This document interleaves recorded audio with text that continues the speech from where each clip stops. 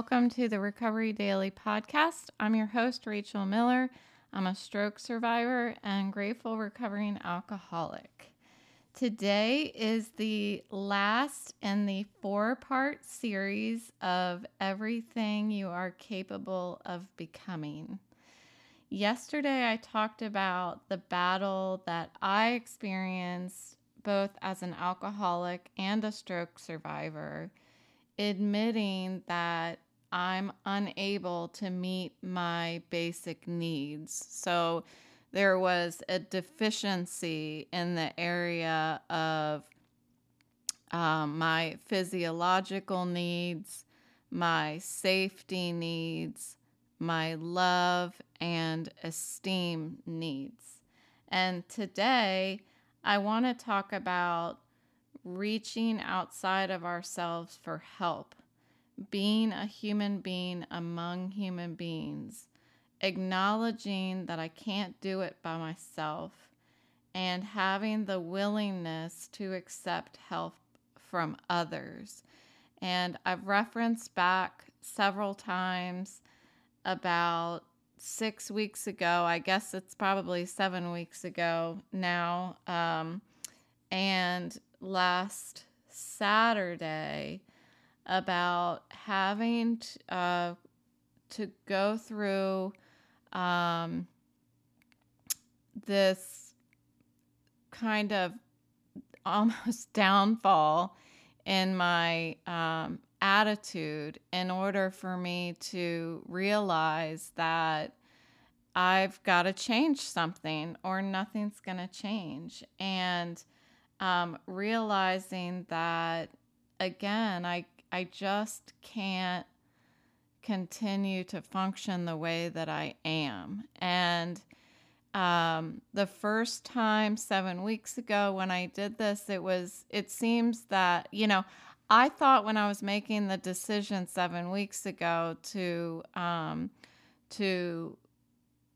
turn away from work for a while and focus on my recovery, that was it. That, okay, I made the big decision and yay me. But it seems like there was more. And I have a feeling that there's still more to come, that I'm going to continue to need to shift and bend however is needed in order to, I guess, ride the waves of recovery. So,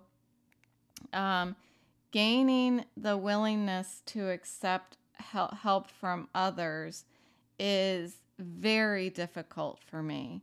I want to always, my boyfriend mentioned yesterday at the doctor that I was bullheaded, and he's so right. I hate hearing that, but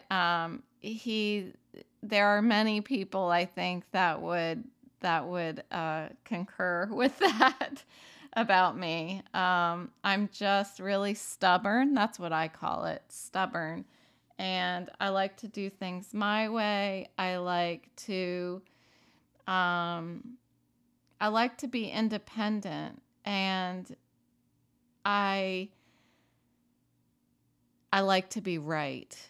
And so I think that bullheadedness, as he calls it, is really, it's an obstacle for me to getting help from other people. And so what I needed to do, both in the beginning of my sobriety and today in this phase of recovery, to acknowledge that my illness or impairment is more than I can conquer on my own, and that I don't have to do it alone. Whether it's that I find a support group, whether it's that I get connected with doctors, with therapists, and so this is gaining the willingness and the faith that recovery is possible. And that's all that I think a patient can really do in the beginning. It's a big deal. And I talked to my boss earlier today, and he reminded me that, Rachel, you've got to remember that this is a big deal. And I am somebody who kind of blows things off and diminishes things because I don't know why. I don't know why I do that, but I've done it for a really long time. I remember my ex-husband getting irritated with me because I just wouldn't make a big deal out of anything. And I feel that happening often in my relationship now, that I'm always just like, you know what, we'll deal with it when it comes and blah, blah, blah, like I don't make a big deal out of anything. And this is a big deal. Recovery is a big deal. What I'm dealing with is a big deal. And so this is a massive mountain to climb. And that mountain is made up of acceptance that, yes, I am sick and I have physical challenges and nothing is going to change. I keep saying this over and over. Nothing's going to change if I don't change something, change my mindset. If I don't become a yes person instead of a no person. Even when I don't want to do something, I need to do it anyway. And I've become so good at that in sobriety. I'm always a yes person, I'm always getting involved in things that I don't want to do because I know it's the best thing for me. I know it's the next right thing. And I know it's the path. It keeps me on the path of sobriety. And so today, dealing with my stroke recovery, I need to, even on days that I don't have hope, I need to do it anyway. And I said hope, and by the way, side note, I'm still waiting for my stars to show up, my hope stars that I'm going to put on my my mirror. So, doing it anyway. And that makes me think of going to the neurologist the first time around, a year ago, and getting frustrated that the migraine medication that he prescribed me didn't do anything. And so then he upped the medication, which didn't do anything. And then me just giving up. And that all that was is I lost hope. So I just gave up. And that's not the road to recovery. I fell right off the road of recovery. So doing the therapy, even when I'm not sure that the therapy is doing anything. And today I don't know if the therapy is doing anything. The vision therapy, I've been doing it as I've been told twice a day, and I'm up to looking back and forth from at the cards. I'm at 23 cycles, and my head doesn't hurt as much as it used to, so that's progress. But it's again, there's the diminishing. I'm diminishing the progress, and I shouldn't, because vision impairment, I have parts of my brain that are dead. That's a big deal. If I say it like that, it's a big deal. And so for me to be teaching my brain how to do something, that I'm teaching a part of my brain to do something that it's never done before, is a big deal.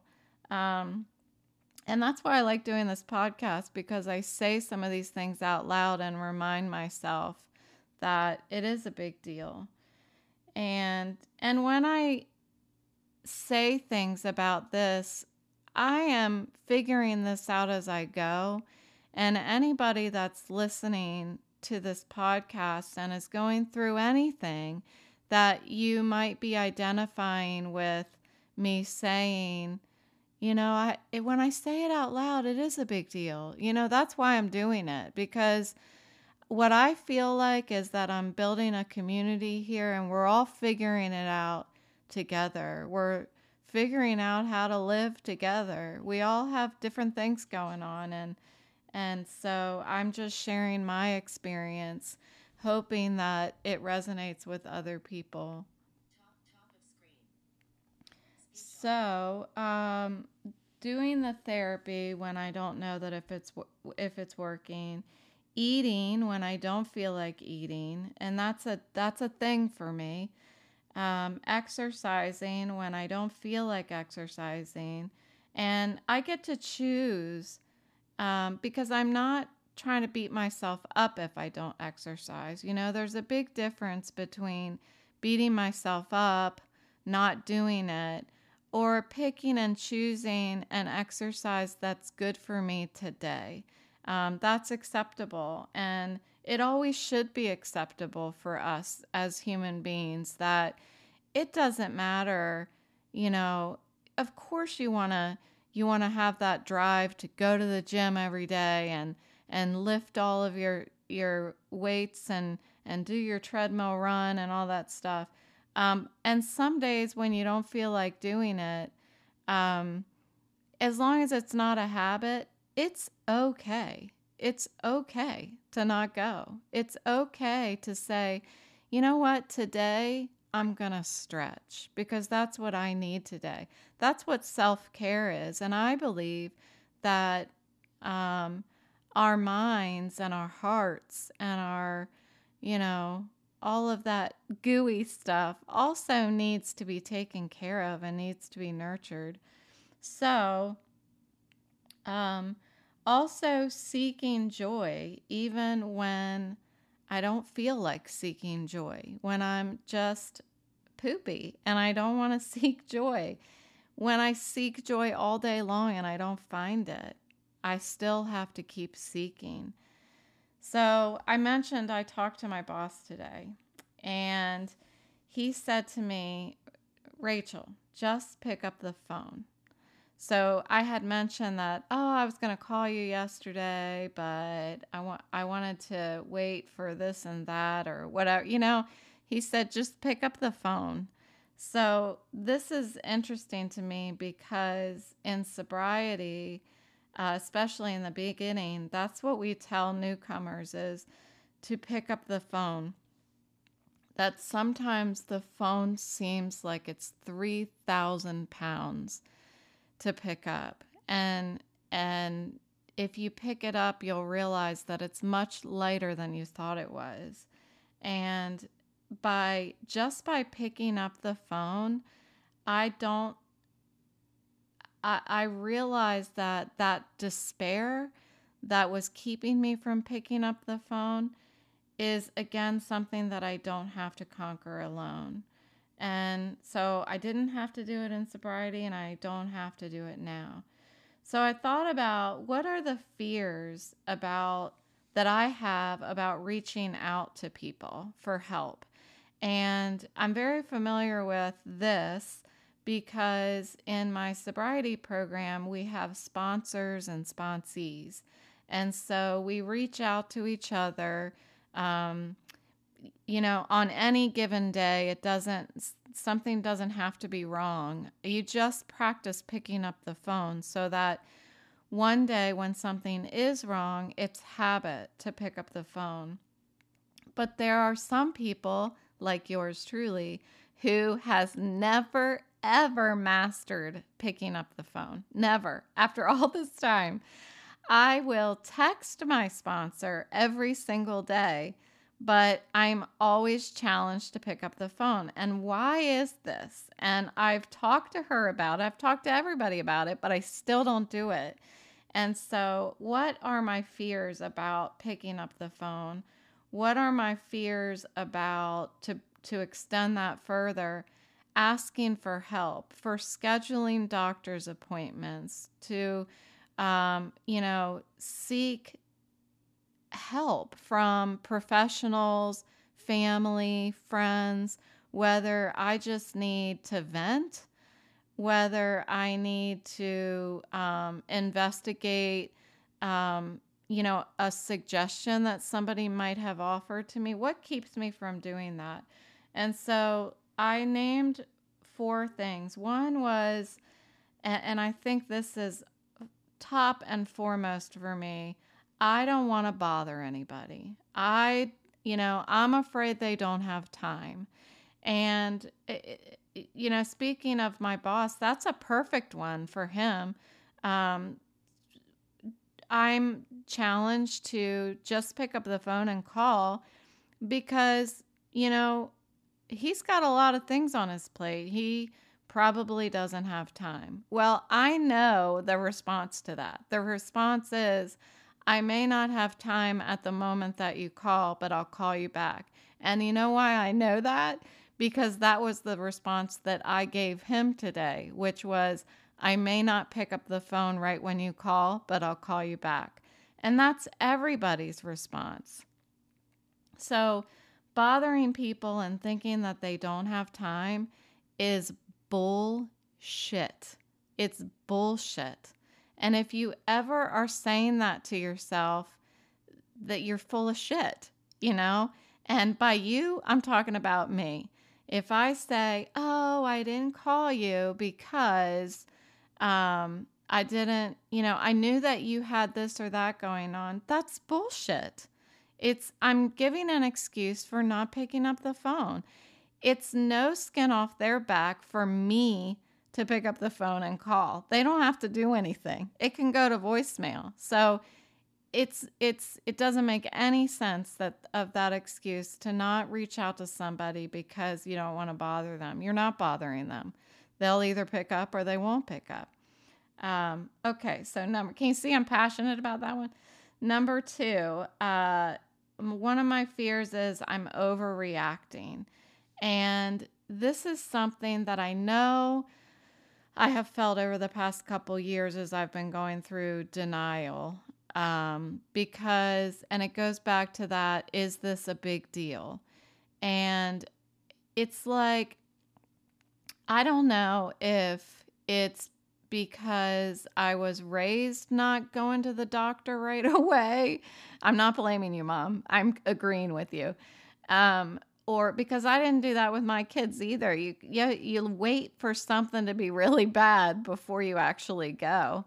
And so my fear has always been that I'm overreacting, that I'm going to go in there and they're going to be like, oh, it's gas. You just have gas. I think that's everybody's worst nightmare, that you just have gas. So overreacting, that's kind of embarrassing, I guess, if I were to pick an adjective for it. So, and then the third fear I have is I'll be disappointed. And saying this out loud is definitely kind of putting myself out there and being vulnerable. And I don't know if you've ever felt this way, but reaching out to somebody hoping that they have an answer for you, or hoping that they're going to give you the love, say the words that you need to hear. Fill that in Maslow's hierarchy of needs, fill that love need, and I don't want to call somebody and have them not tell me what I want to hear, because that's like having expectations, Am I gonna, if I call my dad, do I have an expectation that he's gonna say, I love you, Ray, and whatever you need, I'm here for you? Yes, I do. I have that expectation. And if my dad is occupied or doing something else, and he happens to not say that one time on the phone, I'm going to be disappointed, If I call my brother and I'm like, I've built up all of this uh, courage to pick up the phone. Just that one action of picking up the phone takes a lot of courage, because it's getting vulnerable to pick up the phone and call my brother. And I'm sorry. And if he doesn't answer, then I'm disappointed, you know? And that's not his fault. It's not his fault if he can't answer. It's not my dad's fault if he doesn't say the exact words that I want to hear. It's not their fault, you know? And I'm picking on the two of them, and that's not on purpose. They were just the first two that came to mind that I love so much. And of course, it's obvious because that just brought me to tears. So I love you too. And so the fourth thing that is a fear of mine about reaching out is that it won't help. And I can relate this to sobriety, and how there are so many times, countless times, that I have not wanted to go to a sobriety meeting. I don't feel like it. I'm tired. I'm obsessed about work. And I don't think it's going to help, you know. And there has never been a time, not one time, that I have not wanted to go to a sobriety meeting and I didn't feel better. Never. I never did not feel better, whether I wanted to go or not. So thinking that reaching out or seeking that support and love that I need, thinking that it's not going to help, is one of my fears. But in my experience, it helps every time. So that led me to the question, what evidence do I have that reaching out for help, by reaching out for help, I did get what I need? And so I've provided that example by going to these meetings and reaching out for support. I always get what I need. When I do call my sponsor, always I get what I need. I always get off the phone with a smile on my face every single time. Not one time did I get off the phone with my sponsor and I was like, that sucked. You know, never. And it happens every time I talk to somebody. I get something, you know, I feel a part of. And so another question that came to mind is, what can I do today to get the help that I need? And that's what I hope I'm doing right now, which is I'm trying. I'm not perfect at it, as my boss pointed out today, but I'm trying to reach out. I'm seeking support groups. I'm seeking therapy and doctors' help, and it's a process. It's not an event. You know, reaching out for help. It's not like you decide. Just like getting sober, I decide I'm going to get sober. I'm going to call the rehab facility and get myself a bed. You know, that's the first step. That's the that's the seed of willingness that has been planted. And however it was planted, who knows, but it's there. And it led to an action. But from that point further, it's a process of willingness that willingness needs to continue to exist in order for recovery to continue. So what can I do? What more can I do? And so I have some reminders for myself, and one is I can have patience. I need to continue to dig deep for patience, because this is a long road ahead of me. And I feel like I have finally accepted that. It's something that I have been fighting and fighting and fighting.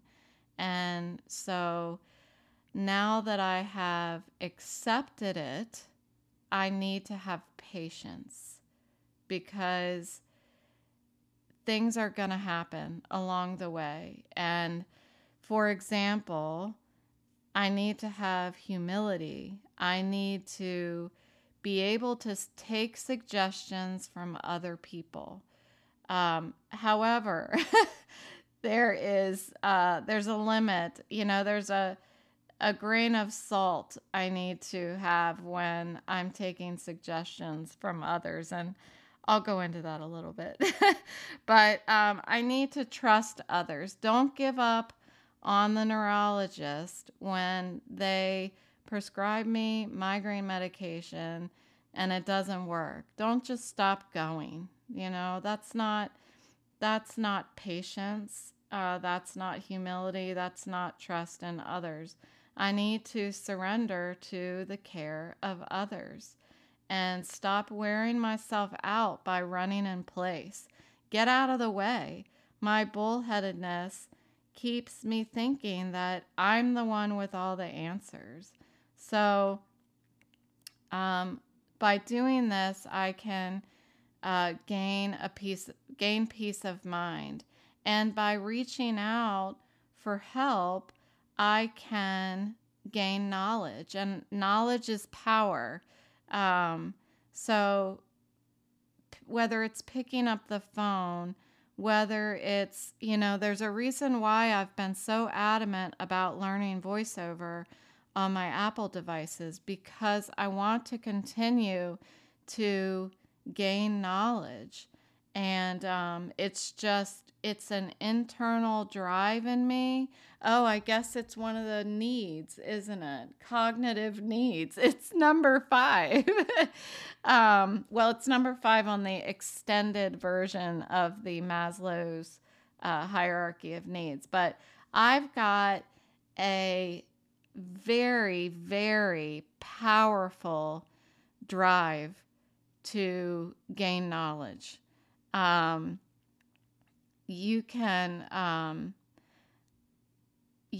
ask my boss and my boyfriend and my kids and my friends and my family. I'm mentally going through all these people. Do they all see that in me? Yeah, I think so. It's always been that way. I didn't want to graduate from school because I thought, because I was young and immature, that learning was over. That's what I thought. And so gaining knowledge can happen by me continuing to have the willingness to seek the knowledge and seek that peace of mind. I can't change my illness and my vision impairment, but I can change my reaction to it. And instead of denying it or resigning myself to a life of discomfort and pain, my reaction now is to, again, seek knowledge, pick up the phone, ask questions, and be willing to take suggestions. So, as promised, I wanted to touch on the suggestions part. So, of course, everyone thinks that they're an expert when you tell them what you're dealing with. And it's not, let's see if I can articulate this. I appreciate the suggestions. I absolutely appreciate the suggestions. And it's a part of human nature for somebody to hear what I'm going through, compare it to something that they've gone through in their lives or one of their loved ones, and say back, this is what we did about it. This is how we handled it. And this is, that's sharing your experience, strength, and hope. That's exactly what that is. That's what I'm doing right now. So, but there's a difference between sharing your experience, strength, and hope, and pushing something on me. You know what I mean? So I've gotten lots of suggestions, and I'm not calling anybody in particular out. I am just simply telling you the vast amount of suggestions that I've received over the past 7 weeks.